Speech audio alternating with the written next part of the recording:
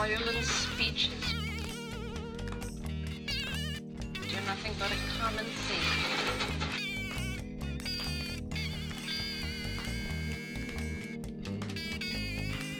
I am an exceptional thief, Mrs. McLean.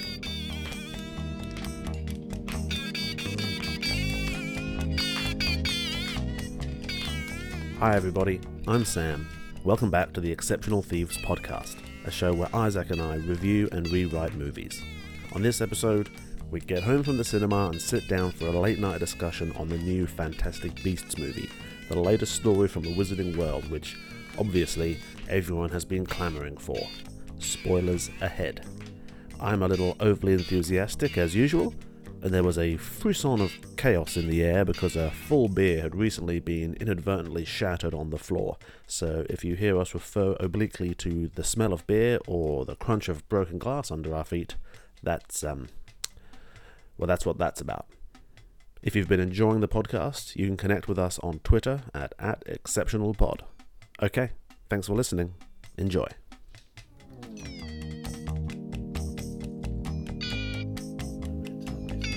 Cool.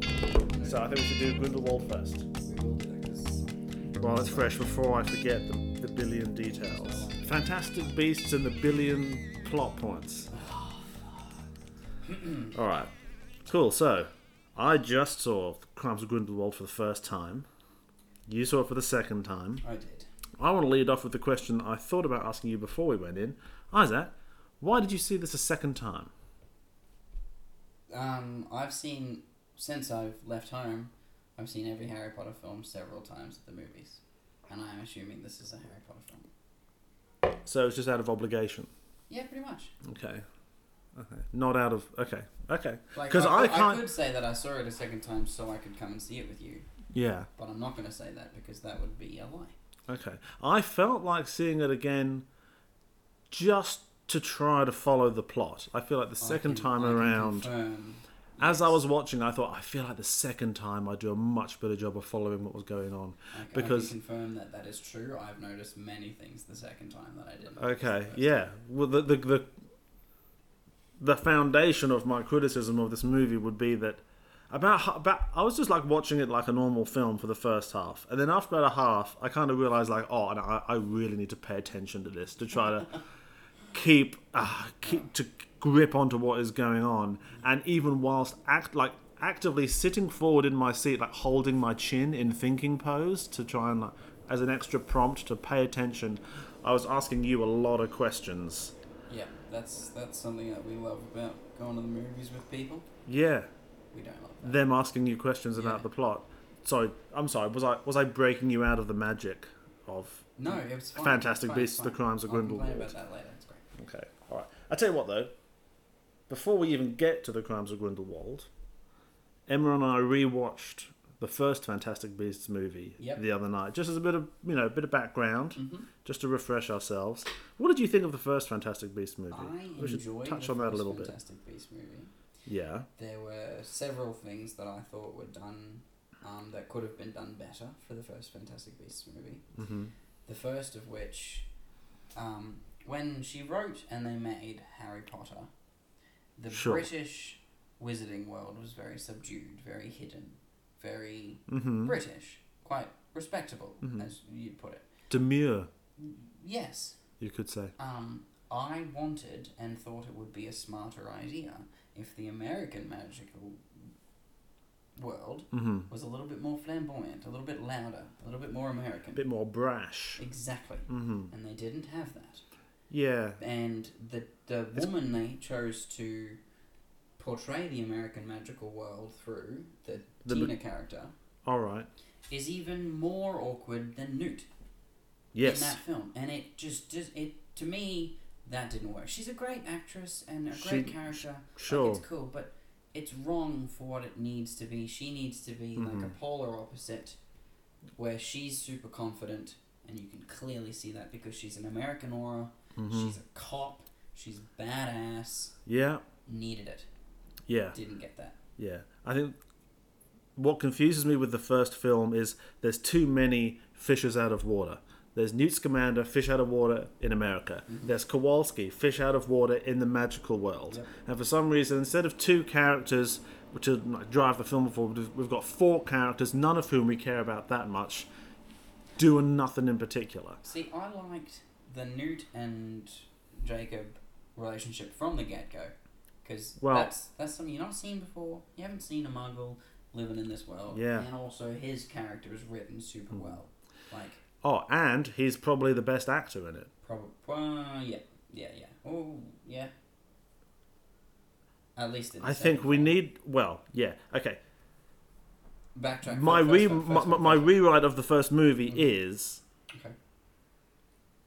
It's set up so Newt Scamander is our POV character, basically, which doesn't make sense the way they've written Newt Scamander, because he's a kind of kooky... introverted weirdo who we never know what he's thinking or feeling. So he's not our good POV character. Our POV character is Kowalski. We start off with him. He's trying to start his bakery, and then he happens upon the magical world.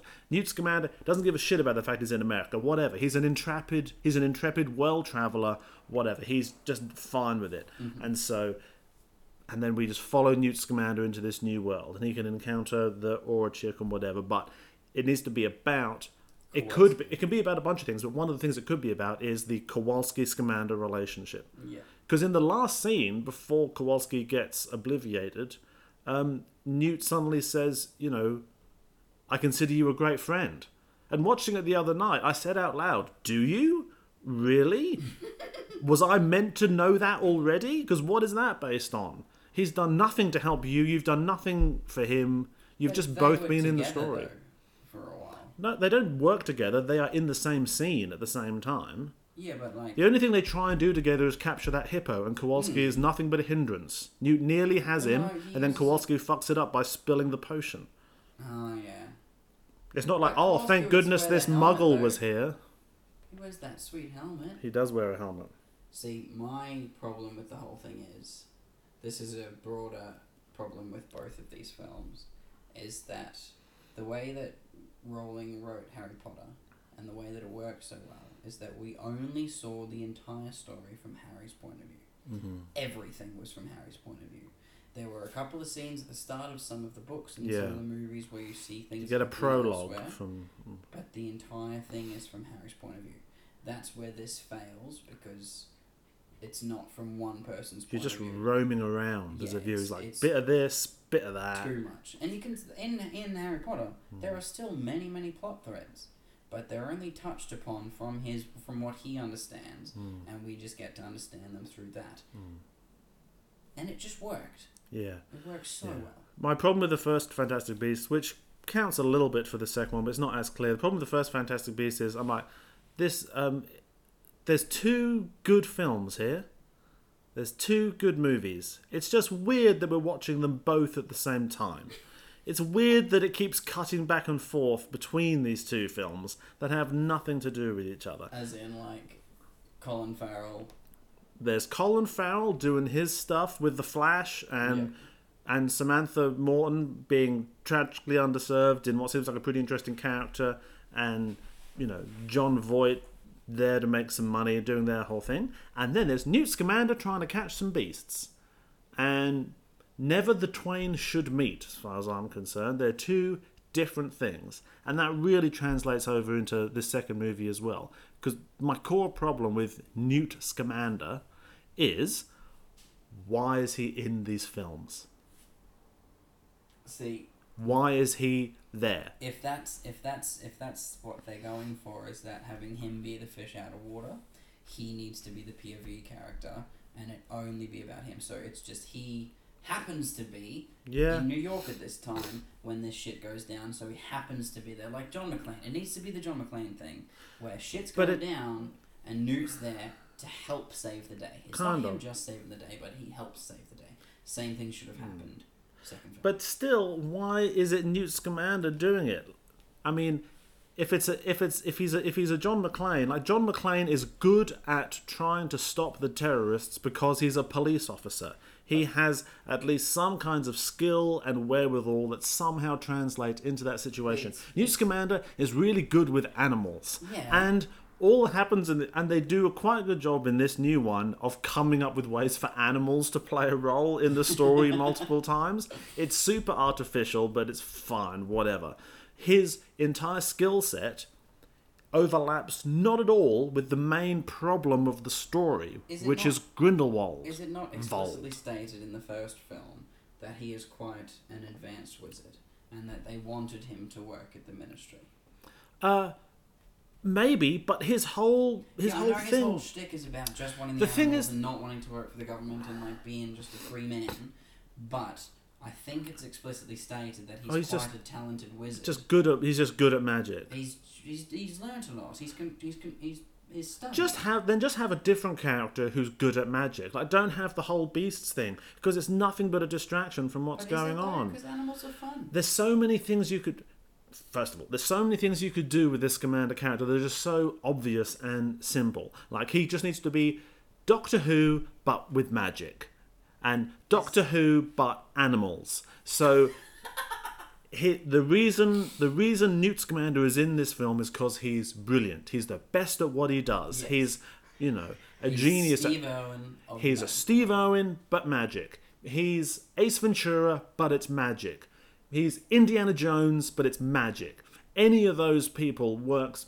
Just slot them into this thing. You want a more confident, adventurous Newt Scamander who's done a lot of stuff, seen a lot of shit, and now we're getting his adventures. But what's confusing is the one they've written in this movie is supposedly confident, has seen a lot, and is very competent. But that's just not the way he's portrayed or written. Yeah. Like, you need to make him he's portrayed this sort of outsider who's like, he got expelled from Hogwarts, he's not a part of any sort of system. So I'm like, okay, so what is he doing? How does he make money? Surely the obvious way to do this is he's some maverick professor. He needs to be Dr. Scamander, Professor Scamander, who's, Scamander, you're always off on your wacky missions, getting your new animal research, blah, blah, blah. Do they have doctors in the magical world?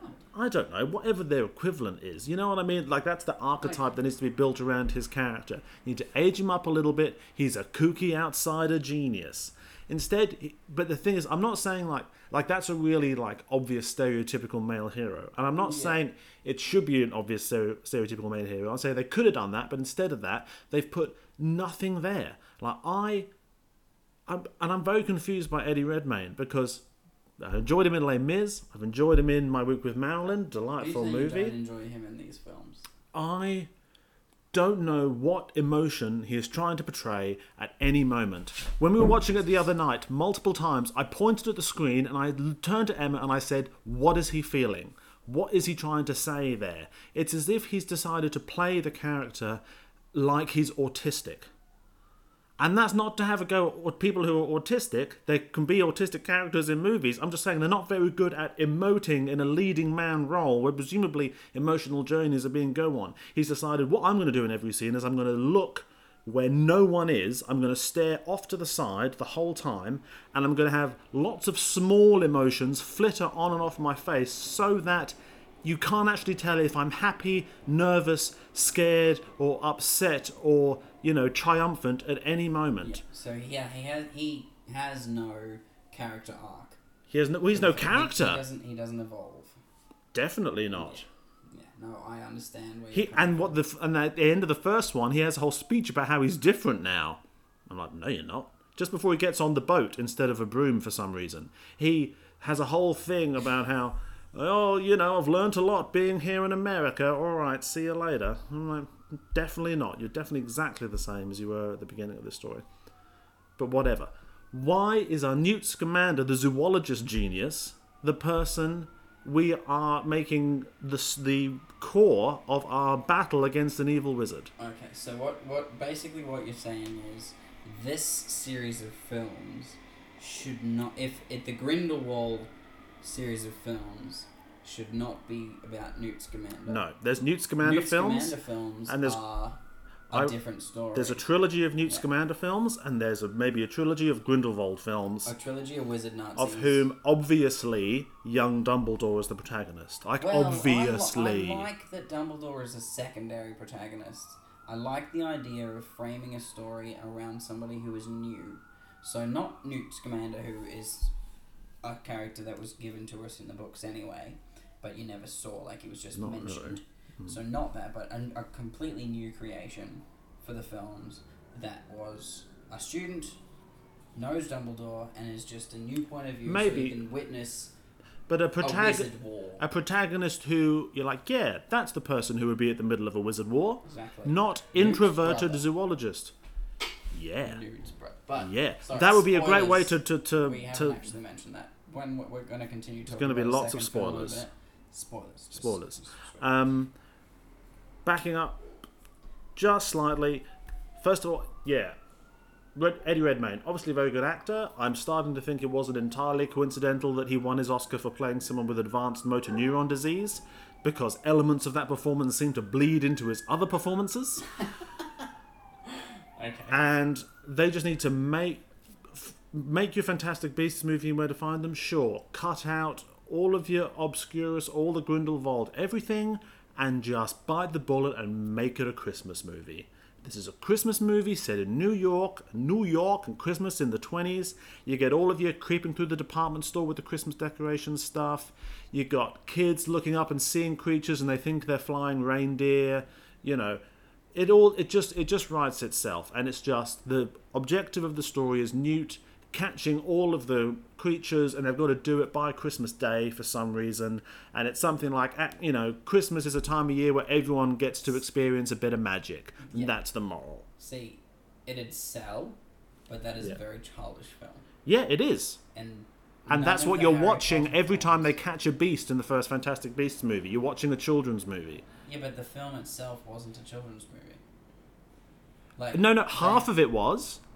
And the beast- other, so they cut between Kowalski and Newt Scamander Yeah. doing a very funny, silly scene where they chase a big hippo over frozen lakes in Central Park, and they cut from that to senators being beaten to death on stages by giant dark magic forces, and they don't go together at all. So just cut them in half. And you have a children's movie about little Scamander catching monsters, which is But then fine. the other And movie then is you just have your Grindelwald movie. super fucking intense. Yeah, well, maybe someone with some writing talent should work on lightening that up a bit and maybe giving the Maybe Scamander they- movie a bit of thematic weight and depth. Maybe they lighten But that just up make- by putting a little bit of the Scamander movie in there. You can't put a Oh my little bit. You God! can't put a little And bit like a of. couple of beasts. And You can't stuff. put a little bit of the Scamander movie in. You know, you can't be like, you know, this movie about the Iraq War was pretty heavy. What if What if Steve, like halfway through- Act 2, we get someone to play Steve Irwin back when he was alive, and he just comes in and like catches a desert alligator and then fucks off again. That's basically what they're doing. I That is I 100% what they're respectfully doing. disagree. I think the film could have done with a different sort of structure. I do believe that it needs to. I like the idea of Newt Scamander being the protagonist of the story, and that the Grindelwald story happens in the background. But it needs to happen in the background. He needs to have saved New York and saved Credence or whatnot From beasts. from Not- Credence. not- Because Credence is this well- big beast he's supposed to save Credence, and inadvertently that should piss off Grindelwald. Like Kind of, but I feel- Newt but- Scamander's every decision should have nothing to do with Grindelwald. But- That he should just be on his own path. But and all of Credence this is isn't a happening in the beast. background. But Credence is a beast. He's That's the whole experience. thing about how, no, he's still a person and we have Yeah, to but rescue him. That's what Newt should be. That's the film. It should be Newt trying to rescue this guy because he's about to hurt a lot of people. That should be the film. And then in the background you get to see all of this shit of these people trying to do things from different sides. You get the Grindelwald story and you get the Dumbledore stuff. But it should just be based on Newt's adventures, and he just happens to be in the same place that all of these things are taking place. I would be much happier with Eddie Redmayne playing such a significant role in these movies if he ever fully opened his mouth when he talks. Can he? I don't know why he's decided, you know what Scamander's thing is? He never fully opens his mouth. And every time another character... Like, watching the first one, when he sat down with Colin Farrell for the interrogation scene, like, I feel a muscle inside me relax when Colin Farrell talks. I'm like, oh, right, someone just talking like a person. Instead of doing a weird like whimsically tense, you know, side mouth talking thing. I hate it so much. I don't like the dialogue between him and Tina. Well, no, that's definitely bad as well. No. And Queenie, like, what? Again, sure. The whole every time Queenie shows up in the first one, I'm like, sure, but why is this in this film? Why is this going on in this movie? It's too much. She's everything about her is turned up to 11 the whole time. I'm like, why are we at 11? The amount of Mr. and Mrs. Weasley that you got in the several scenes of Mr. and Mrs. Weasley in the first couple of films and the last one, they are very caricature characters of British parents wanting to take care of their kids and stuff, and you get that little bit, but that's all you get, and it's just enough. Yeah, they're not one of your main four characters. That's what the Queenie character needed to be. Yeah, maybe. Although, can I just say, now, bridging back to the second one, which we start talking about more, Yep. I love what happened with Queenie in this one.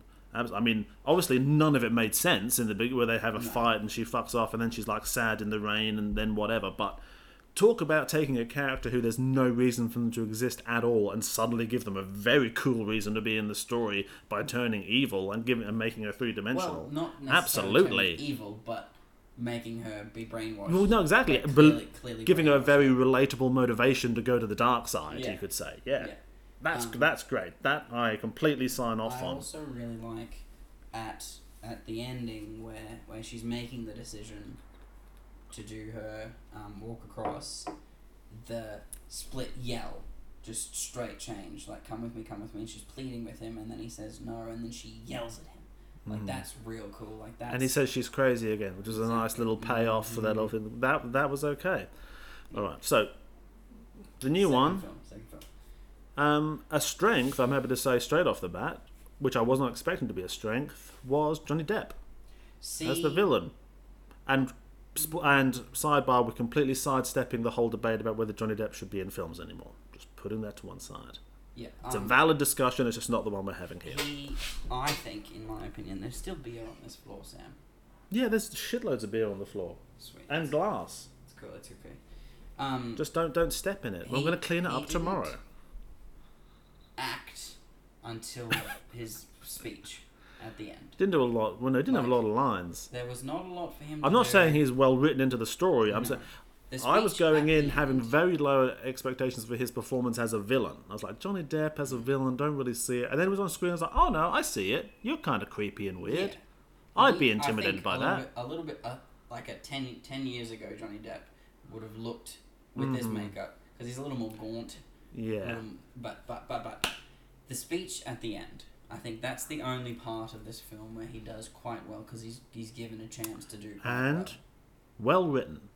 That whole speech, I was like, of all yes. Of the many massive speeches in this film, that one's written quite well. I mean, one of the morals you can take from the Fantastic Beasts movie is that it turns out it's quite difficult to be the best children/young adult author in a generation and also be a very good screenwriter. Turns out it's difficult to do both those jobs. But when he starts doing that speech, I'm like, you can see the writing talent that is in there.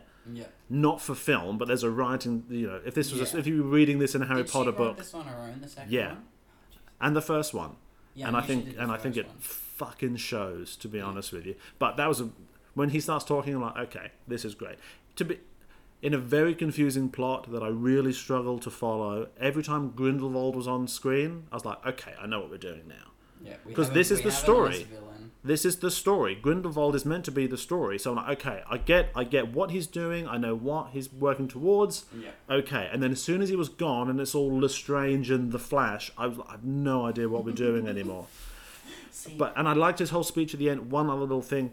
The only thing I thought was and I guess this is probably a strength of it, when he's like, wizards should take over the world, we should be in charge of everything. And then he's like, if we take over the world, we can... And when he like huffs a massive nang out of that skull and gives so strongly that he gives everyone a vision of World War II. And he's like, if we take over, we can stop World War II from happening. I was kind of like, go on.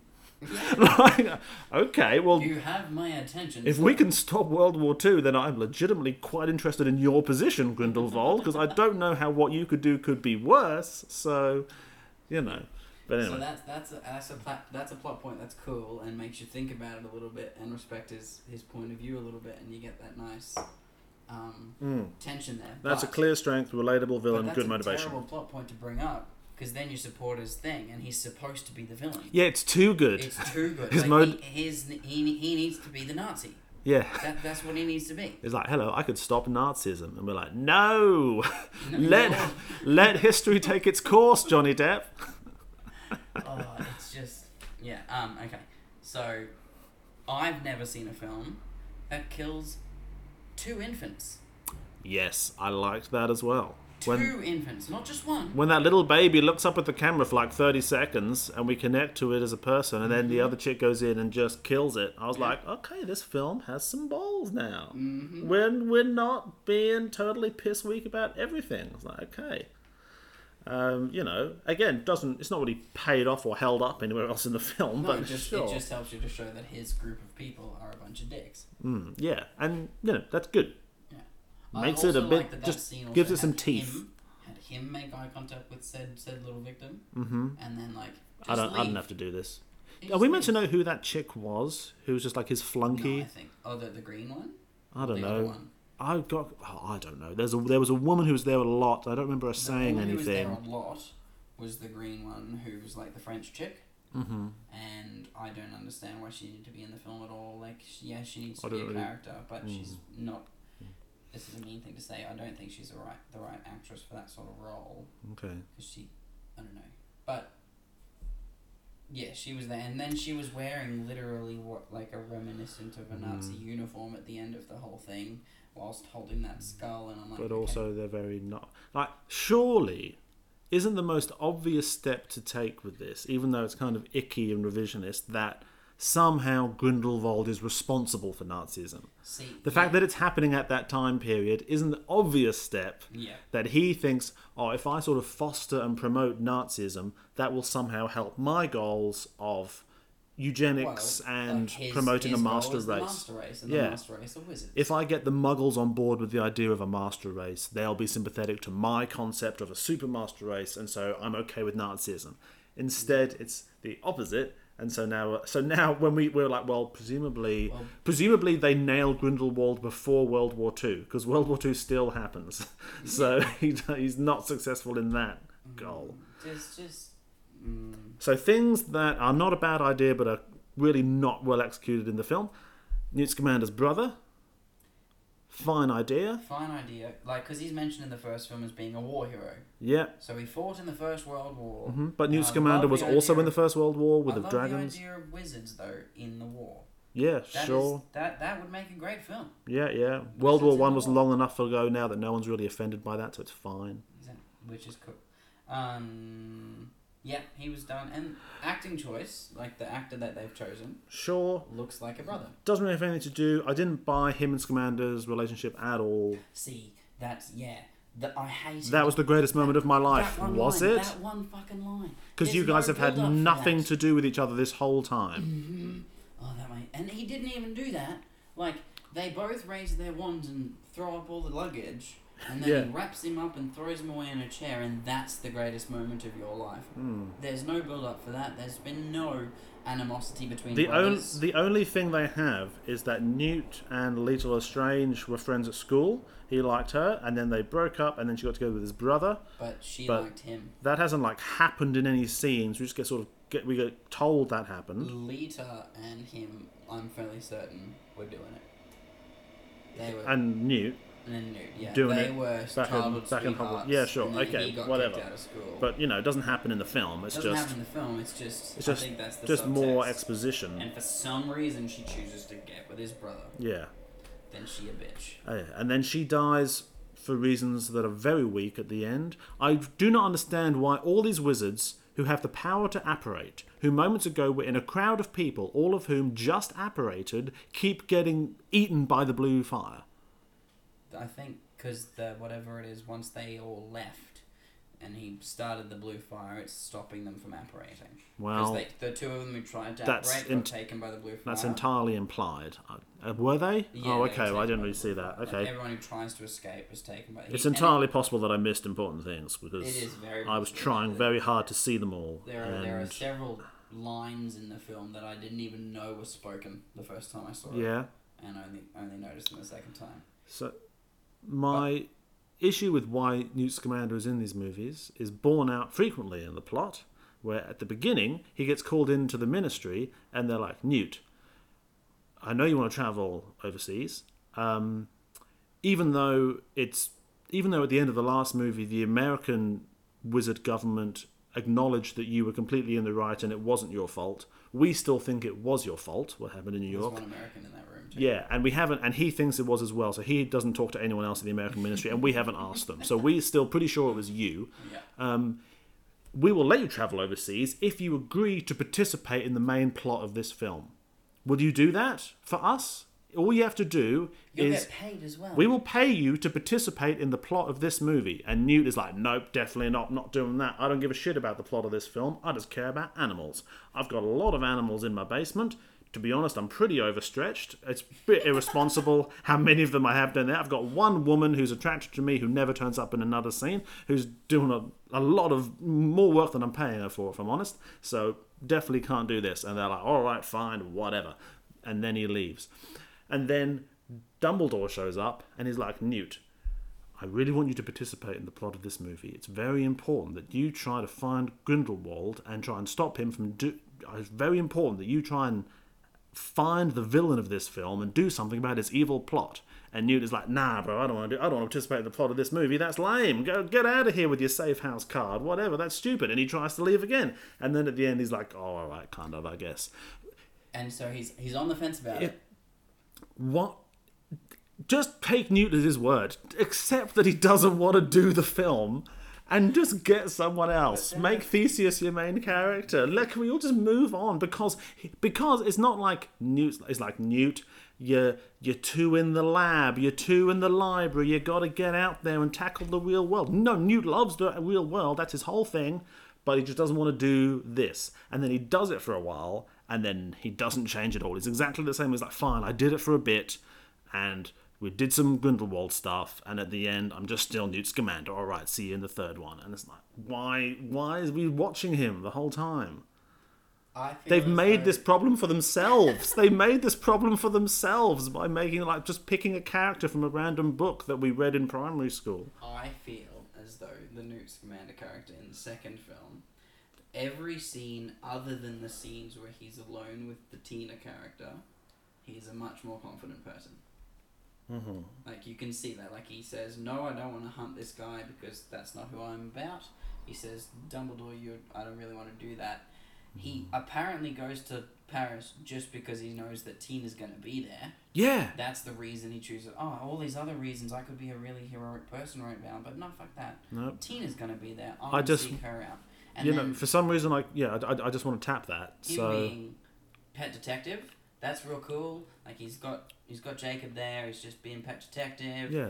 And while they're searching, we got a little bit of that. I saw the first one. I was like, oh, this should be Sherlock and Watson with pet detective. And we had a scene of that. I was like, oh, this is so good. It was fun. Because Kowalski's always going, why are you doing that, Newt? And he has to explain it to Kowalski so we know, and it just writes itself. And they did a scene, and then it never happens again, and we all just move on. But he's a nice, confident character. Like, he's using his skills, he's using what he's got, and he does what he needs to do. Yeah. Then when Tina comes in and they have that scene in the ministry together, and it's fucking awkward as shit. And why? Why would they do that? What was the old lady for? What was that creepy ass old lady? Oh, the half elf woman. Not the little one. Oh no. The evil creepy one who looked at them through the fence thing. Oh, the one with her pet cats. Yeah, oh yeah, she's like, hello, hello.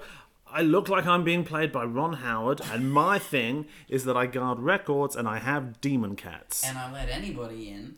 And the camera is going to keep lingering on me like I'm meaningful, but I'm not. I think they only shot go. that extra 30 seconds of her because she looked creepy. And yeah, then why maybe. was she watching through the fence when the real Lestrange came up? Yeah, they kept cutting back to her as if like, remember this chick? And I'm like, yeah. And they're like, yeah, remember that? And I'm like, why are you bringing that up again? And we're like, well, but just look at her, hey? I feel that this film has had the Batman vs Superman treatment, where they've made a film that's been properly written and everything is fine, but it went just a little bit too long for them, so they've taken out like little bits of scenes. Maybe the demon cat thing was longer. Like an extra scene where the real leader turns up and says to the lady, "Hey, I'm here to see my stuff," and she's like, "Oh, but there's somebody in there," and then little old lady is involved with the scene a little bit more. Or Maybe, yeah. when they're in the sewer and they're trying to get that, they've noticed that there's the squid thing in the guy's eye, and then they hear crashing from upstairs, and he goes, "Oh, that'll be the big lion with the tail thing," and then immediately they're outside. And Kowalski's hiding away and go, "Get out of there, nude!" Like, immediately. Like, there is clearly at least 2 minutes worth of footage where they've come across this thing attacking the street, and he's like, "Hi, guys, I got this." Like, there's clearly been a bit cut out from there. Like, there's bits in the whole thing that are like that. Yeah. And well, yeah, they don't have time for those bits because there's too much plot happening. there's too much attempt at exposition. There's too much exposition and to do. It doesn't explain the right bits of what it needs to explain. Yeah. Oh man. The whole bit. There's a whole bit where it's meant to. I feel like the movie thinks it's revealing amazing stuff to us about. Is this in the crypt? Yes, everything in the crypt, where we're finding out about Flash's backstory. Well, so we're not finding out about Flash's backstory. Yes, exactly. We're finding out about the backstory of someone else who we don't care about. Yep, he doesn't need to be there. They're like, who's Service? Blah, blah, blah. And they're like, turns out Service died ages ago. And we're like, oh. Cool. Okay. But like, how long is it going to take you to tell us this? About 5 minutes. Why? Because we're going to reenact multiple scenes where none of the characters you care about are in it. And turns out, sadly, about 20 years ago, a baby died. I'm like, oh, okay. What does that mean? Well, nothing really now, but just so you know, that baby died then. Right, so who's the Flash? Well, we don't know. Like, why are you... why is it going through all of this? And the guy, Lita Lestrange's half-brother, is it, who was trying to find the kid of the evil Lestrange, who like raped and murdered his mother. Super heavy, just quietly. We're finally realizing the grim, like, #MeToo implications of the Imperious curse. It's like, it's the Bill Cosby curse, as it turns out. So he's someone who's like, on paper, a very compelling character with a very fascinating motivation, who's got a very interesting story to act out in pursuing this person. But we didn't see any of that happen. Like, get it, no. I think I missed one of his scenes when I went to the bathroom. So when he turns up in that crypt, I'm way behind, and I'm like, I've no idea. I feel like the movie is expecting me to care a lot more about this guy than I am. It doesn't give you enough to want to care about him. And the driving force of all of this is meant to be that the Flash really wants to know who his parents are. And I'm like, I guess, but why is that your number one concern? Like, you're an obscurial and you're wanted by multiple governments. Like, aren't you worried about all of that? Why are you weirdly in a circus and devoting all your time to Ancestry.com? Like, why? It's just none of it really... Like, yeah, I guess that's something that would be of concern to you, but why is it your number one, to the point where minutes and minutes and minutes of this film are devoted to finding out, to pursuing dead ends of who are your relatives? And then at the end, just you have Johnny Depp like, by the way, you're Dumbledore. Peace, credits. Like, but on that subject, he can't be. Like, so have we ever heard of Aurelius Dumbledore before? Not that I know. I thought it was for a while. I was like, is he Aberforth? Because that's mental. Aberforth, like that would have been. And the younger sister. If he was Aberforth, that changes the entire story anyway, because Aberforth was there, and he turns good. Yeah, well, no, Aberforth. He at least ends up good by the end of Harry Potter. He was never bad. Aberforth. But if he had been the Obscurial, we were like, oh, so he turns good or something. Yeah. But it's like a reverse Darth Vader. In Deathly Hallows, it is revealed that Albus Dumbledore had a boyfriend. Sure. And they were sort of racists against Muggles for a little while. They were like, we're so much more powerful. Why aren't we the coolest? Yeah, which isn't in the movies and definitely needs to be in this movie. It needs to be in at least the next movie. Aberforth was just there having to take care of his little sister because the parents had fucked off. That's it, yeah. And then so it's like, Dumbledore's great, but I was totally... Yeah. like, it's not explicitly stated that their little sister was an obscurial because J.K. Rowling had never used the word obscurial before in these books. Mm-hmm. So she was just a creature who was quite powerful, and she ended up... She hadn't figured out how to retcon that yet, so... So they were just the 3 siblings. That's it. That's all it's mentioned. And Aberforth got angry at Albus because Albus was off with his boyfriend, having the time of their lives, and then all 3 of them get in a fight, and that fight kills the sister. That's what happens. And then Albus is like, oh shit, my sister is dead. I'm going to protect my brother now. You can fuck off, boyfriend. You're a little bit of a douche. See, like... That's what happened. Where does this character come from? Like, it's a new character, that's fine. It's super weird but that it's it's... not a sibling. He has cousins, maybe. Yeah. And then if it's like Dumbledore's cousin, it's kind of like, well, whatever. Like, yeah, like that, like... Everyone's related to everyone in the magical world, so like, it's Dumbledore's cousin. Cool, fucking whatever. He's still just... a wizard. Ezra, what's his name? Mm-hmm. Doing great acting. He's a great actor. With a stick now. He gets a stick now. Like, we got the little wand out of the sleeve, and then he shot a mountain. Yeah. Which was kind of badass. That was pretty dope. But like the... Okay, either the Dumbledore revelation at the end is a massive lie by the Johnny Depp character to like, oh shit, I have to kill Dumbledore now. Either it's a big lie to like mess with this kid's head, which is a stupid cliffhanger to end on, or she's changing the canon of her books that she's written, which I don't think she should do because... Oh, she loves that though. Yeah, but the books are so well written, and they're worshipped. They are and they're like beautiful, perfect, hermetically sealed orb of storytelling in which there is no cursed child, there is no fantastic beasts. There's just 7 books, and there's no epilogue in Deathly Hallows either. It's just 7 books. Well, at least except no the final second chapter. Son. There's no one called Albus Severus. There's just the 7 books. His name is just Tom. His Just for name. fun. Oh, that's so much better. That's a million times better. I know. There are so many things that are better. Oh, call your son Tom, Harry. Grow some balls. Don't want Albus Severus, you nostalgic dick. Move on. And also, why those? There were many other people that gave their lives for you. Yeah. Many other people. So this kid has like here's 85 names. These are just the first 2.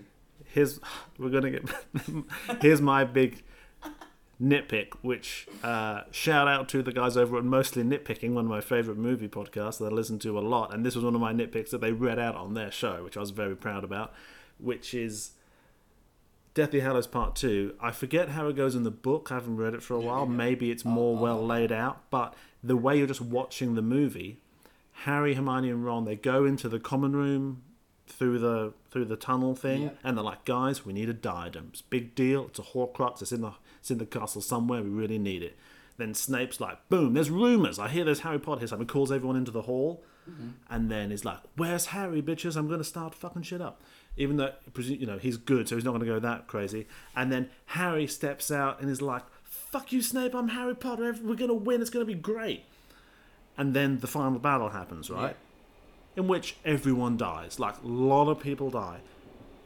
Just don't confront Snape in the Great Hall. If Harry doesn't do that, that final battle never happens. Everyone lives. There's no proof that he's there. Yeah, exactly. In the book. They've been playing the long game in the woods for months now. Like, yeah, shit's going down at Hogwarts. It's not good. Kids are getting tortured, whatever. But you've been fine. That's been going on for however long while you're in the woods. Why are you like, okay, we need to fight Voldemort and try and win. Yeah. Let's force a confrontation in a completely improvised fashion in a place populated only by children, whilst also still needing to find the final thing we need in order to kill several things that Voldemort. Exactly. Or you just polyjuice Ron in, and he's like, hey guys, Dumbledore's army, real quick. Keep it on the down low. We're looking for a diadem. This is what it looks like. Over the next few weeks, just have a real good look around, see if you can find it. All right, peace. And then just come back later on. And then you get the diadem, so you deal with all your Horcruxes, and then you're like, right, Order of the Phoenix, regroup. Let's get Voldemort. We're going to fight him in a field in the middle of fucking nowhere where none of the children are going to die. Deal? All right. That's how it goes. In the book, And I say that as someone who loves that final battle and gets goosebumps every time they... it's so great that they do the battle in Hogwarts because it's everything coming together. Yeah. But it's also stupid in the film. In the book. Yes. They arrive through the tunnel. Yes. Into the it's not the common room, it's the room of requirement. Oh, yeah. So they arrive in there. Where they should... Oh, look, the diadem. Brilliant. Yeah. I required that. They arrive there because they know that Voldemort is also coming. Like, they know that Voldemort, because their die has been cast. Like, he knows, because they know that he knows that they're after the things. He's figured out, because he feels it every time, and he's like, oh shit. They know that he will be going to Hogwarts. He's like, I gotta get that diadem. Exactly. Yeah. So they arrive and say, look guys, we need to find this. Then Luna's like, hey, that's better. I know where this is. And so Harry goes off with her, and everybody else goes about their separate ways. Voldemort does not know that Harry is in the castle. So it's the presence of the Horcrux that draws the bad guys there, not the presence of Harry. Because in the movie, it's all Harry's fault. But yeah. Okay, that's better. Yeah, that is better. But that's a different story. Yeah, yeah. What you can notice in the Fantastic Beasts movie, I think, is it's very... Every Harry Potter movie, I'm like, this is fine, but it's obviously they've adapted something into a film that doesn't adapt particularly well, but whatever, we love it, so we'll watch it. And with Fantastic Beasts, I feel like I'm watching the same thing, except it was never a long book. I feel like I'm watching something. I'm like, I feel like the 500-page book of this, I'm sure, is very good, but the 2-hour movie of The Crimes of Grindelwald is kind of shit. See, that's the first one was to me as well. Like, yeah, it was like I would have loved to read this as a book because even your extra plot points and stuff, you can tell that she could write that in a book because she'd spend a little bit of time doing it. It would smooth it all out. It would smooth out everything that feels weird. You get to reread them. And that prophecy that you can't recite right now, you'd read that several times and like, okay, that's going to make sense in the next book. Oh, that's cool. And you'd have a book to read, and then they make a film. You'd know what these people are paying the characters that I love in my book. I respect the way that they're doing that. And you'd know what Newt Scamander is feeling because the author would tell you. Oh, imagine that. He's just not a cinematic character. He's a good book character. Have you read the script for Fantastic Beasts? Like, has they published the script? No. Has they published the script for that? I'm pretty sure as a book. Oh God. As though like we've made this movie. Here's the script as a book, so you can read it. No. I haven't, but maybe they put feelings in there. Maybe. I just wish they'd put the feelings in the film. I wish they put the feelings in a book so I could read the book and then make a movie afterwards, like 10 years later, because the books were great and we should just have books. I'm happy to sign off on completely, and I was pretty much as soon as I heard about it, Jude Law as young Dumbledore. Loved him. Great casting, great costume. He performs it well. I feel like Jude Law gets it. I feel like Jude Law, when he performs, like, yep, that I watch. I'm like, yep, that's how Dumbledore would talk. And he's well written as well. Obviously, it's fucking J.K. Rowling, so she can write young Dumbledore dialogue in a way she's written before. Some other hack would just come up with some bullshit. But there's the J.K. Rowling magic in there when Dumbledore talks. I'm like, yep, that's how we talk. That's how we talk to Newt. And you know. And I like also that. Because he's a younger person, and like the scene with Lita in the school.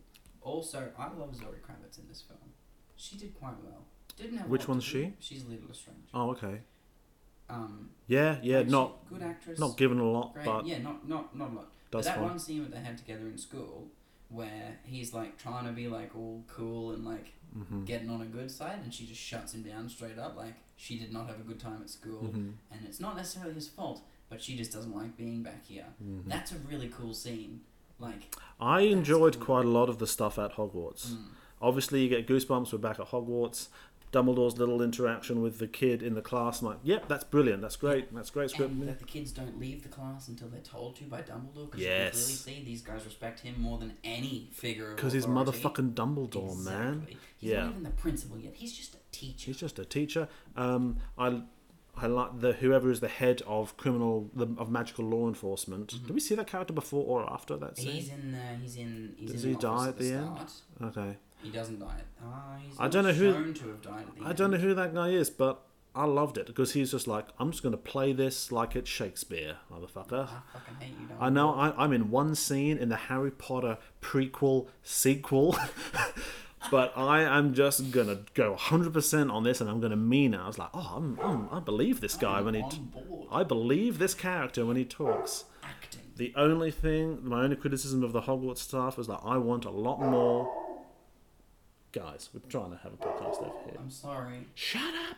Clifford, calm down. I want a lot more respect and space to be given to young McGonagall if she's gonna be on screen. Yeah. If you've already decided that young McGonagall isn't going to get her own movie, which isn't a given, then I want it to be a proper actor, and I want there to be a reason she's there. I don't want young McGonagall cameo, because she is just one of the most interesting characters who you always, every time she's on screen or in the book, you're like, there's a shitload in the background here that I don't know about, and it's fine, but I love it. The girl I had doing it, fantastic. Like, well, I don't think she was ever in focus, but she definitely had the voice. She was in focus for that one scene where she re-zapped the kid, and that was very McGonagall. Like, the movements, the actions, everything is perfect. Oh yeah, the re-zapping was fun as well. That was cool. nice. That's McGonagall. You get that. But I didn't think she was that old. You would think McGonagall was one of the students at this point in time. Dumbledore can be this old. That's fine. Well, I think, isn't it that just with magic you live to be very old sometimes? I don't think that was ever stated for McGonagall, at least. Like, it's understandable that Dumbledore is that powerful. I feel like if you are Maggie Smith and Michael Gambon age, then you should be Jude Law age in this one. So she should be, yeah. But it could go either way, because I don't know what you could make up whatever the rules are of magical aging. Yeah. So well, like, it's either way. Clearly, like, it's comfortable to understand that Dumbledore has been at the school for 100 years. By the time Harry Potter's there in the 90s, like, Dumbledore's just been there for a long time. But McGonagall, you would think, was a student, went off, lived her life, came back and become a professor. Yeah. But now she's here in her 20s, and she's going to be here for another 70 years until Harry Potter is there. Yeah. Like, that's a lot of Or time. you'd make it like maybe Dumbledore is a very established teacher there at this point, and she's like just started. It'd be like her first year at Hogwarts, and that would be... You'd at least mention it. There'd be she's important to everybody. She's a very important character.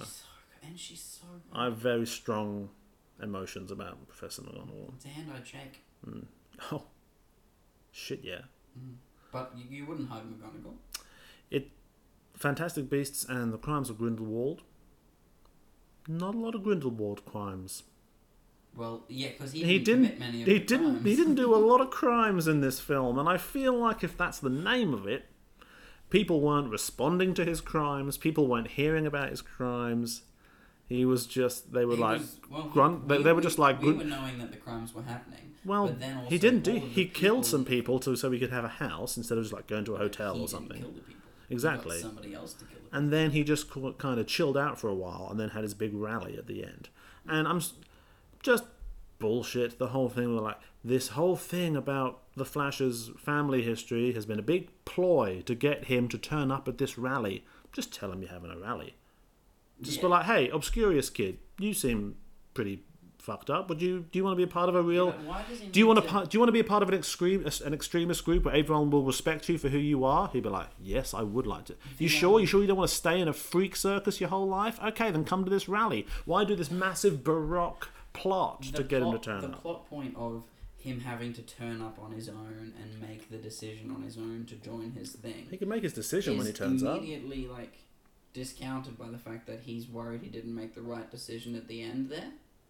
Yeah, and immediately flip-flops back. It could have just been, at any point in time, just approach him and say, hey, look, dude, I need your help. Yeah. You're this guy. This is reasons for you've been treated like shit. Come join me. And he would have been like, yeah, sure. I trust you. You're great. You're blonde. It's cool. Yep. Yeah, no. The whole...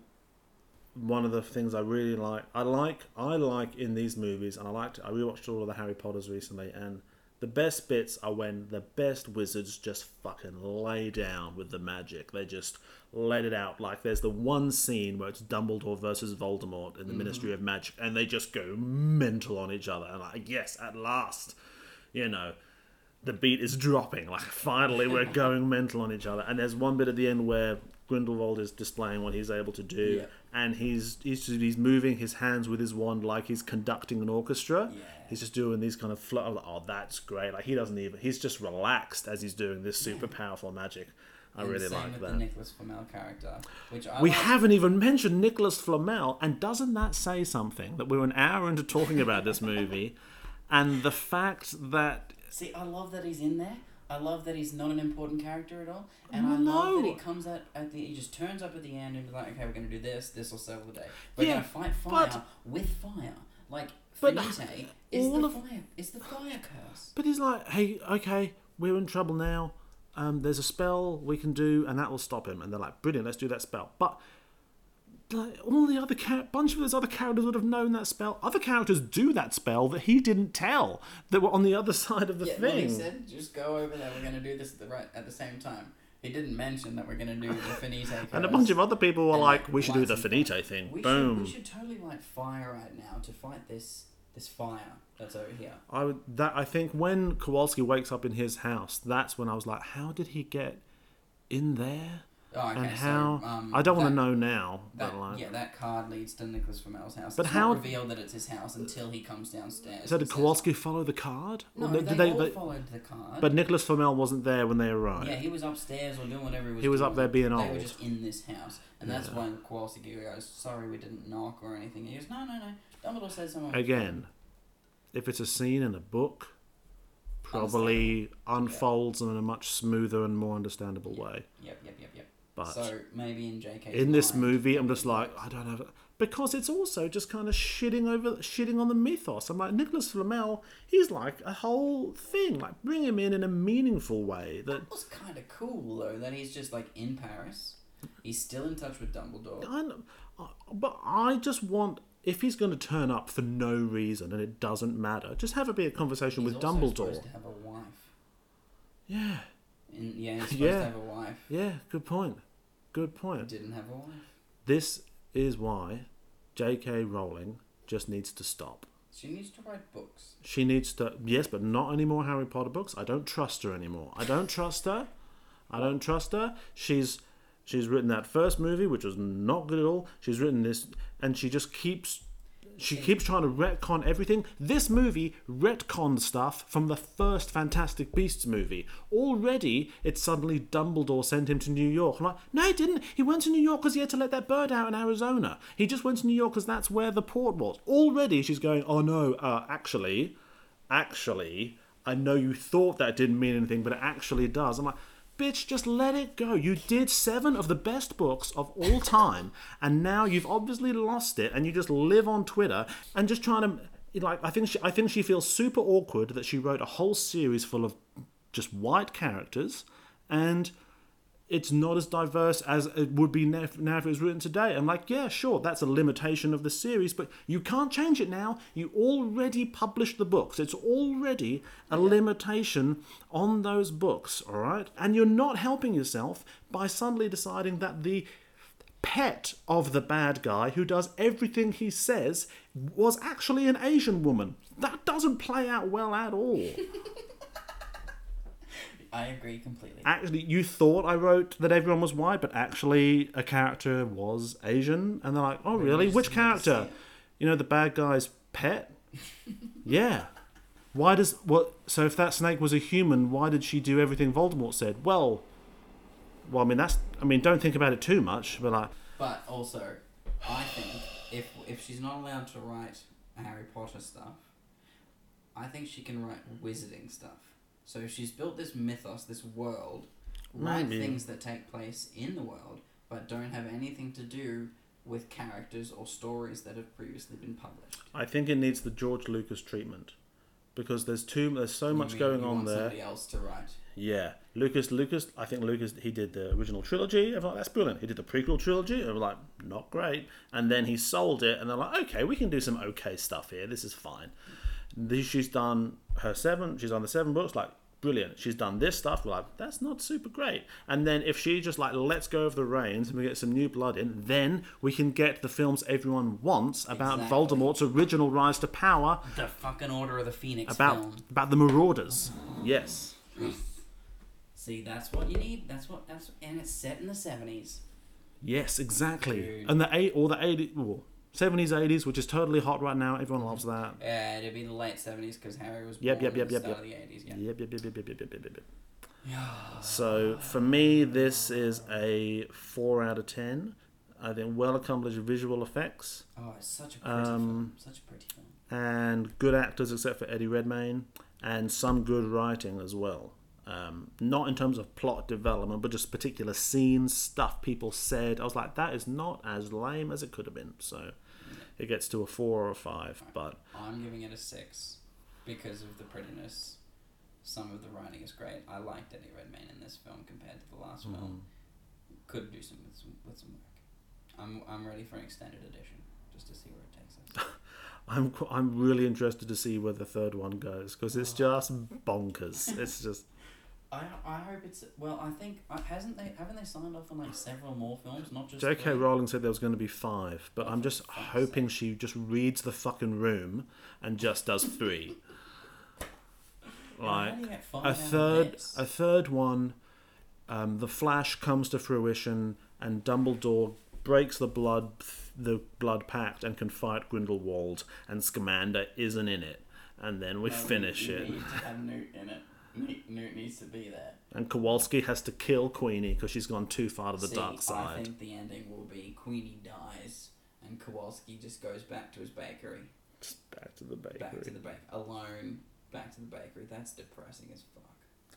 Just have your Grindelwald movies, have your Sherlock and Watson movies with Scamander and Kowalski, and just, make more money. See, in my version, you make more money. But picture it. Scamander and Kowalski out on an adventure.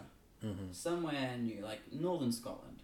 Anyway. The first one is Christmas in New York, and then you go more, then the second one is in the Amazon. The third film. Okay. And then the third one. This third film, after this movie that we've just seen, Jacob and Newt, out on an adventure, they're hunting something, they want to take photos. Skowalski, as we call them. Yeah, dude, like a bromance. And then inadvertently, Grindelwald is happening at the same location that they've turned up. No one's planned this, they're just there. That means they're involved with the story. You can have Grindelwald. Because he needs to be the villain for them. No, that's the problem. But they've written Scamander's a villain needs to highlight things about the hero. Like, it needs to be the perfect shadow to the hero. And Grindelwald does that for Dumbledore. He does it for Dumbledore. He doesn't do it for Newt. You can kind of get there where Newt, you never saw a monster you couldn't love. Like, Newt just loves everybody, and Grindelwald is very no black and white, magic, no magic. Yeah. Sure, but that's not in the film. They don't play that up at all. So see, I like Dumbledore is the protagonist because it's fucking Jude Law. I like the idea though of having your protagonist not have a villain. So your protagonist, that the film is based on this. Well, do that as well. And then you have your hero and your villain characters taking place as well, which is Dumbledore and Grindelwald. But the film is about this guy. It needs to be that. And it hasn't been that. It's been about everybody. If the film is just about Newt, but you have your massive hero that Newt worships, and you have your villain that everybody hates, and they fight, but Newt is just there. Maybe, but it's got, but much more in the background. In the way that Darth Vader is in the background of Rogue One. Yeah. As in, the story... It's the villain from Rogue One. Yeah. You don't care about... In the way, it can be, a World War II story, but Grindelwald is Hitler. Hitler's not going to walk on screen at any minute. We're just in the war. Yeah. We're just in the war. And then I think, so that should have been the first one, and you have the background going on. Second one, Grindelwald gets a little closer to what Newt's doing. Third one, Newt is inadvertently involved, and then we get sweet fights between Dumbledore and Grindelwald while Newt is trying to save somebody. A young... I don't know, Tom Riddle? No, that was in the 50s-ish. I don't know. Yeah, Cool. All right. Good chats. Yeah, well, We chatted hard. Thanks for listening, everyone. You can join us on our next episode where we will be talking about Bohemian Rhapsody. I don't know when we're going to record it. Wait and see. Cool. All right. Break time. See you guys.